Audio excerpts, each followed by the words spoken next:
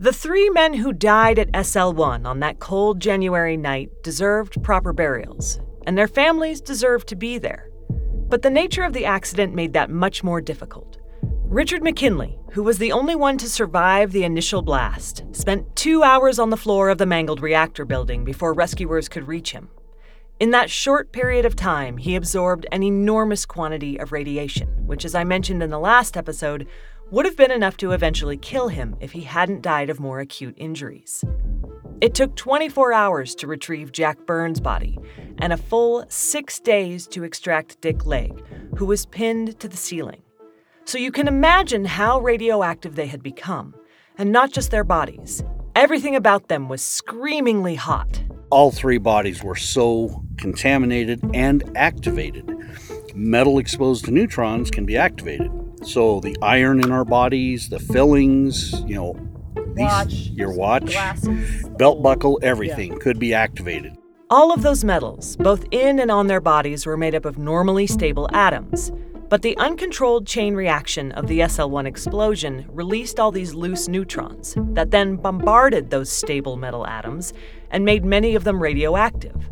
In addition, the blast embedded bits of uranium and fragments from the reactor into their bodies, adding to the contamination problem. One scientist said that the measurements of radiation coming off Dick Legg's body were almost as high as those coming off the destroyed reactor itself. But all 3 men were so radioactive that it was dangerous to simply be in a room with them.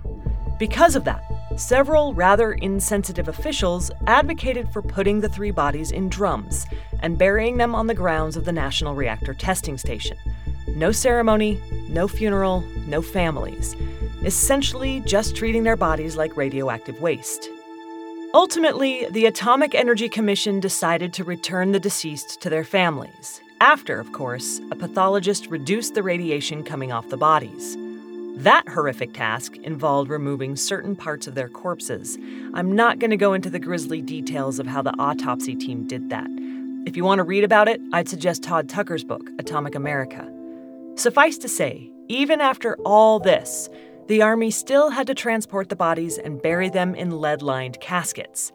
The government ensured the families kept the funerals short, less than 10 minutes, and officials from the AEC monitored the entire proceedings. As an added measure of precaution, they lined Dick Legg's grave with 3 feet of concrete. It has a warning on it so that nobody ever disinters the guy because he's going to be radioactive till the end of time. Jack Burns was buried in his hometown of Utica, New York, and Richard McKinley at Arlington National Cemetery, with a permanent note attached to his record of internment.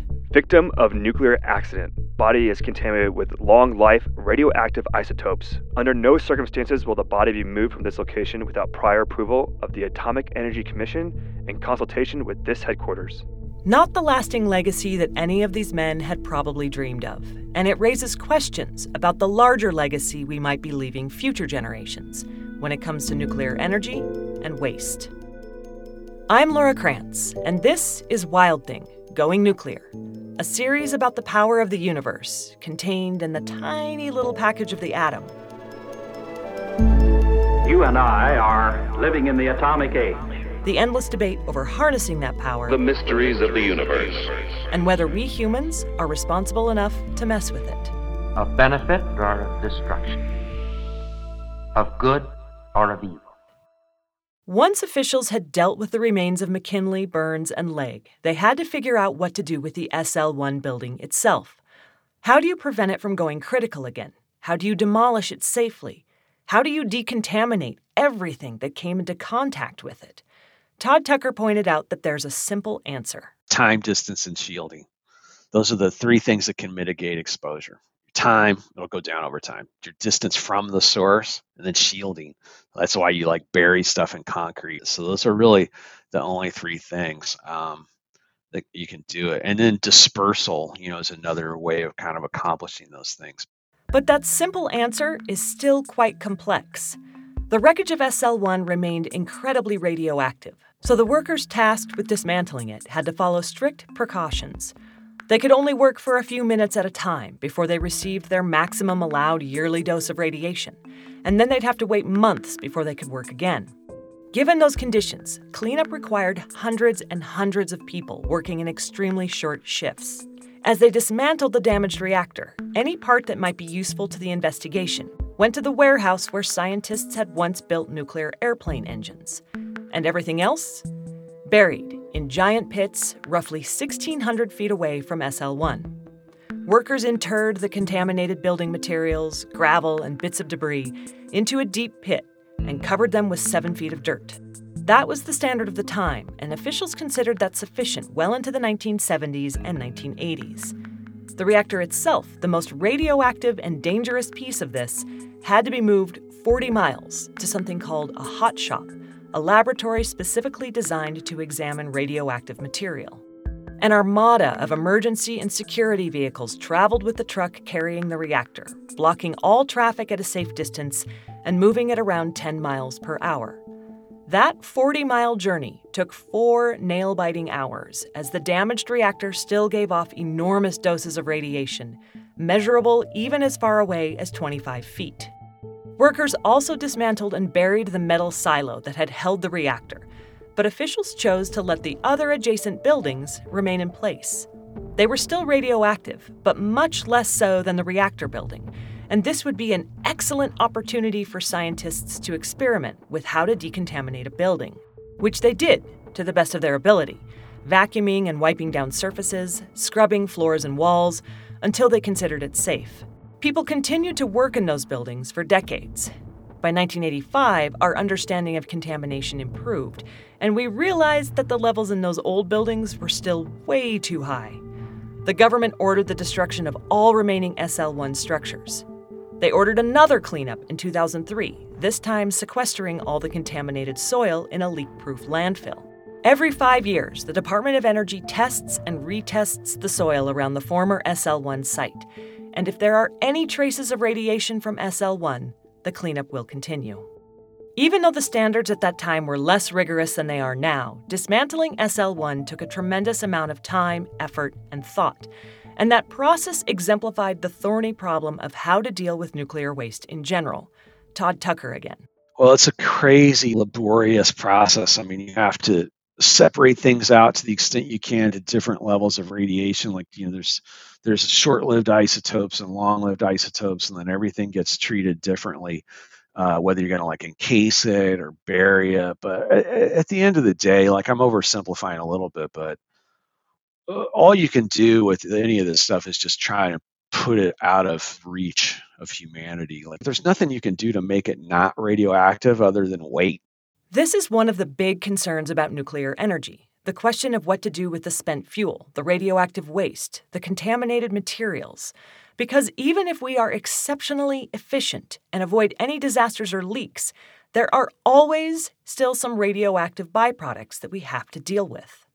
And this million-dollar question came up in every conversation I had about nuclear energy. Can we safely operate, use this nuclear power, dispose of the waste properly? Are we going to bury it forever? Are we going to store it with leaving open the option of somewhere down the road recycling? Or do we recycle now? And I think that the idea of an intergenerational poison, or that metaphor, is really about the waste and the materials and how do we store them safely? How do we protect people from that? I heard over and over again, even from people who advocate for nuclear energy, that we have to figure out the waste issue. Now, if you're like me, the words nuclear waste might conjure up visions of green glowing goo spilling out of barrels. It turns out, like everything else in this world of nuclear energy, it's a lot more complex than that. No, it doesn't glow in the dark. Robert Davis was a Navy nuke who first came to Idaho in 1972 to train on those reactors anchored way out in the desert. He's retired now, but after leaving the Navy, he ended up working in waste management, specifically on how we package radioactive materials. My job at that time was to make sure that all the procedures were followed to make sure we know what's going into this package. And then we provide all kinds of certifications on the package that can be anything from a stainless steel drum to much more robust overpacks of things that can literally withstand a train impact. As Robert points out, all waste is not created equally, And while there are many kinds of nuclear waste, for the purposes of this podcast, we're going to be talking about high-level waste, which includes spent nuclear fuel. The uranium or plutonium in a nuclear reactor goes through a chain reaction and generates energy along the way. When that fuel can no longer sustain that chain reaction, it's considered spent. This spent fuel is what people are usually talking about when we talk about waste and nuclear reactors. And Robert gave me a very simple overview of the process. Let's talk about the uranium fuel cycle. The most important part about that is that it also produces excessive neutrons, which allows then those neutrons to help spur the fission of other atoms, and this is what we call the chain reaction. We heard all about this back in episode 2. Essentially, that chain reaction produces a lot of heat, which in turn gets used to produce electricity. What you're ended up with is a lot of heat, a lot of useful energy, but you're also left with the broken parts of the former uranium atom. There's still, I don't want to make a cartoon out of this, but I like to say that they're still hopping mad. They're very radioactive. These are basically the remains of split uranium atoms, and they are super unstable and screamingly radioactive. So the first thing we do is try to cool it down, which in this case means both reducing the radioactivity and bringing down the actual temperature. If you put it in a deep pond or a deep pool, the water becomes a very good shield against the radiation. These are called cooling ponds or cooling pools. Think of a giant swimming pool lined with concrete and pretty deep, usually 40 feet or more. And the spent fuel elements will stay there until some of their radioactivity reduces. A lot of the most radioactive elements have an extremely short half-life, less than a year. If you remember from the last episode, a half-life is the amount of time it takes for a radioactive substance to decay by half. There'll be a lot of people that'll call me on this one, but for a general discussion like this, after 1 or 2 years, the fuel is still very radioactive, but it has lost a lot of its thermal heat. Okay. And so at this point in time, you can still shift the mode of storage from underwater pool to above ground, heavily reinforced steel, concrete vessels. Even after time in the cooling ponds, the radiation coming from these spent fuel rods remains high and requires careful handling and storage. Each element goes into dry storage, which are these very large steel-reinforced concrete containers. They look pretty utilitarian, just big gray cylinders, layered with enough concrete that you can safely walk right up to one. And then, those dry casks, as they're called, just sit there in tidy rows, usually on some sort of asphalt or concrete pad, because there's nowhere else for it to go. And that's what leads us into the question of what are we going to do with this spent nuclear fuel? Because we've got the value out of it, and now we have to discard its remains. Now, it's not like we didn't think about this early on. The question of what to do with the leftovers has always been on people's minds, but we thought there was a plan. Back in the early 70s, the United States government made a pact with the commercial nuclear power generators that said, go forth, produce power with this nuclear stuff, and we will worry about what to do with it. That was a long time ago, and ever since the 70s, the nuclear generating companies, they've been paying into this fund to support a waste repository. Back in 1982, multiple states had nuclear power plants with spent fuel piling up. Congress approved a plan to look at potential sites for 2 national repositories, including in Washington, Texas, and Nevada. In 1987, over the objections of state leaders, Congress amended their plan and chose Nevada, specifically a remote geologic site known as Yucca Mountain, to be the nation's only nuclear waste site. There is debate as to whether the site was chosen because it was actually the best site or because of politics. Nevada had no power in the Senate. I was brand new. So Nevada got it. And it was that result of that I had to do a lot of work on it. That was former Senate Majority Leader Harry Reid, whom you may remember from last season when we talked about UFOs. I spoke with him before he passed away in 2021. And the good senator from Nevada was not keen on the idea of burying America's nuclear waste in his home state. He made it something of a personal crusade to stop the project. And it was very hard to do. I shouldn't take credit for it all, but I had quite a bit to do with it. I made this the issue in Nevada. He hammered on the point that transporting all this material would be dangerous, threatening communities along highways and railroads. What if a train derailed?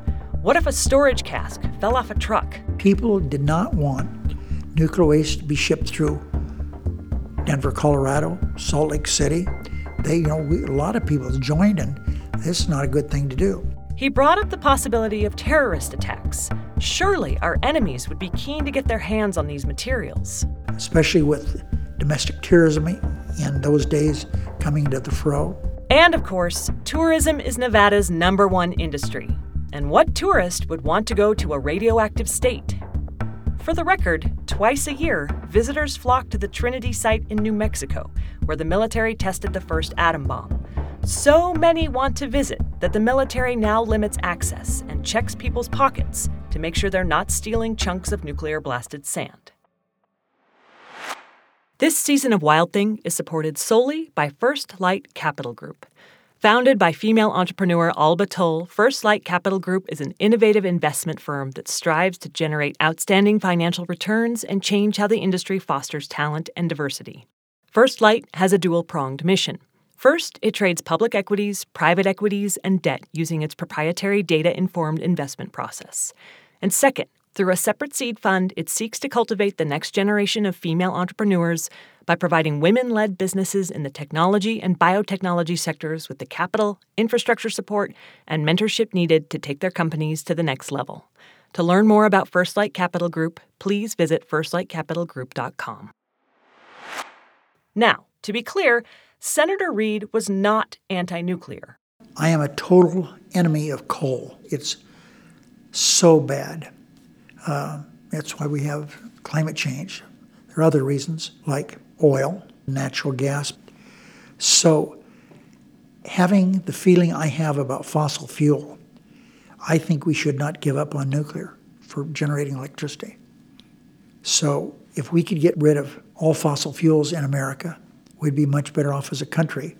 And then we'd have to do what we had to do to make sure that nuclear was safe. He just didn't think the spent fuel should be in his backyard. Why do we need to ship it to Nevada? Leave it where it is. Put it in a dry cask storage container. That's the answer to it now. Leave it where it is. You don't have to transport it. Transporting it is scary. In 1987, when Harry Reid first took on this task of shutting down Yucca Mountain, he sat pretty low in the ranks of the Senate. But by 2011, Senator Reid was the Senate Majority Leader, one of the nation's most powerful politicians, who used his clout to strip the funding for Yucca Mountain out of the federal budget, despite the fact that billions of dollars had already been spent on the project. Attempts to get the project going again have fallen flat, and Senator Reid seemed to think that he'd successfully killed the plan. I personally think it's never going to happen because they spent billions of dollars already on Yucca Mountain. And if you go to Yucca Mountain now, what do they have for all that money they spent? Nothing. There's nothing there except a hole in it, a tunnel in the side of a hill. It would cost billions of dollars to restart that. I don't think it's going to happen. But the government promised to create a national repository, and people have paid taxes into the fund for that for decades now. So the fight over Yucca Mountain may not yet be over. That spent fuel has to go somewhere, as Robert Davis points out. Let's talk about how many nuclear plants are there now in the United States, and its number's about 100 nuclear reactors. Every one of those sites has all that spent fuel still there. They can't move it anywhere because there's no place to put it. Not to mention that if we are truly concerned about accidents and spillage and criminal types stealing these materials, wouldn't it make more sense to have it all heavily guarded in one place? How many places do you want to administratively control for the next few centuries? Do you want to do it in one place or 100 places? In Robert's opinion, it's way better to have everything under one roof because he thinks it will make the job of protecting future generations much easier. But where? Because we are talking about very long timetables for spent fuel and other extremely radioactive materials, with half-lives that extend for thousands, if not millions of years. Although by then, humans may also be long gone. The nuclear waste doesn't get phased out over a few decades. It's going to be around for literally thousands of generations. Don Hancock is the Nuclear Waste Program Director at the Southwest Research and Information Center, which is an environmental watchdog organization based in Albuquerque, New Mexico. He thinks the world will phase nuclear energy out over the next few decades, replacing it with wind and solar. But he acknowledges that nuclear waste, including spent fuel, is a problem, even if we completely shut down every nuclear power plant right now. In terms of most of the nuclear power waste, it has been handled fairly well. But on the safety standpoint and on the economic standpoint, we have to spend time, effort, scientific work, and money on figuring out how to better handle it long term. How do we avoid some of the mistakes we've been making and not making them worse, and how do we come up with a better way of solving it? He mentions 4 potential options for dealing with nuclear waste. Leave it on or near the surface, put it deep underground, put it in the ocean, or put it in the air, which is outer space. Don points out a problem with using the oceans as a dumping ground, even if the nuclear waste is well packaged. We don't know enough about the ocean and deep ocean and what corrosions would be long-term with metals and other kinds of things to know that you wouldn't have leaks. We have dumped a lot of stuff, and not just nuclear materials, in the oceans over the years, not to mention lakes, rivers, and streams. And I'd argue that it's generally not a very good habit, because if there's one thing we need more than energy, it's water. So I understand why people might not be too keen on using the oceans. But why not space? Why don't we shoot this stuff into space? Well, it was too costly, it was too hard to do. Challenger accident came, and what did people think? You put a little bit of waste on the Challenger. When the Challenger blows up, it goes anywhere and everywhere, right?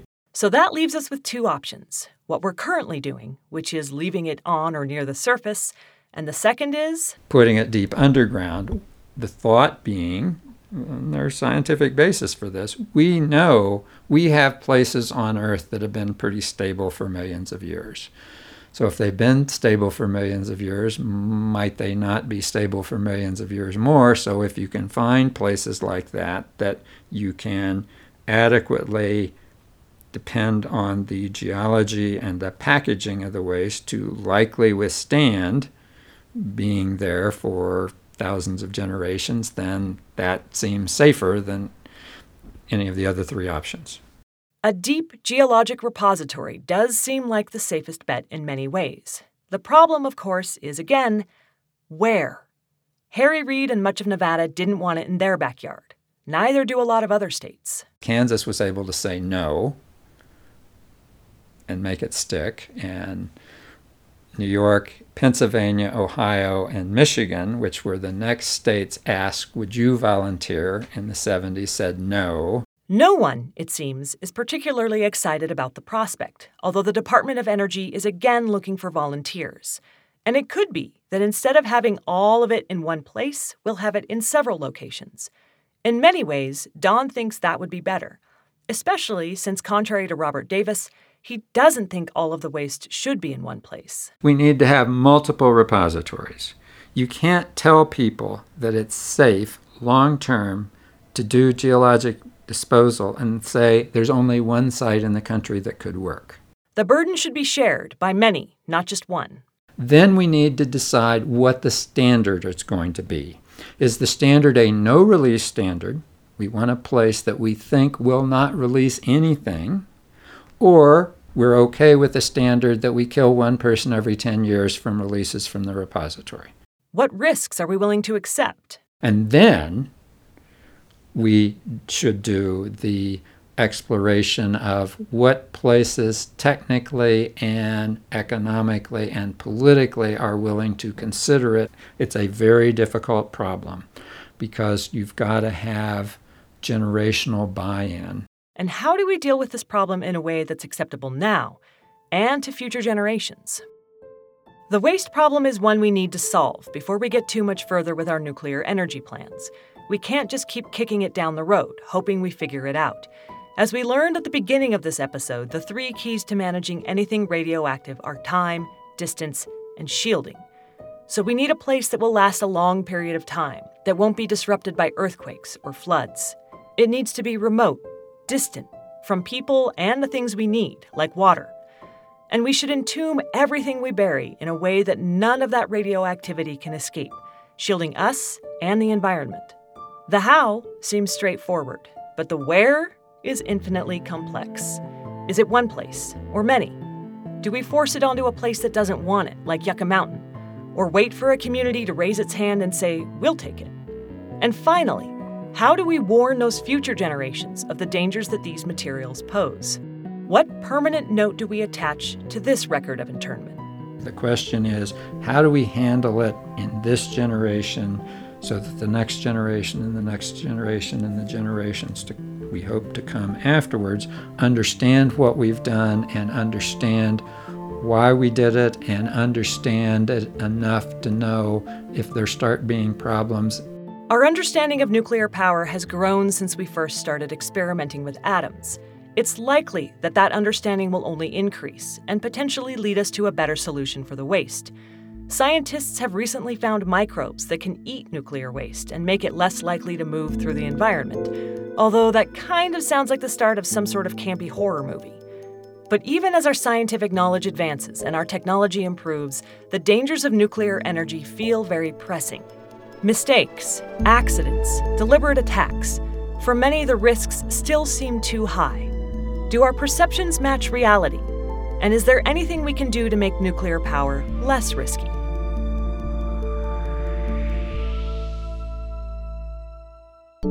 If you're enjoying Wild Thing, please leave us a review wherever you listen to podcasts. Also, definitely tell your friends. It really helps get the word out about the show and makes another season more likely. We're on social media, Twitter, Facebook, Instagram. Look for @WildThingPod.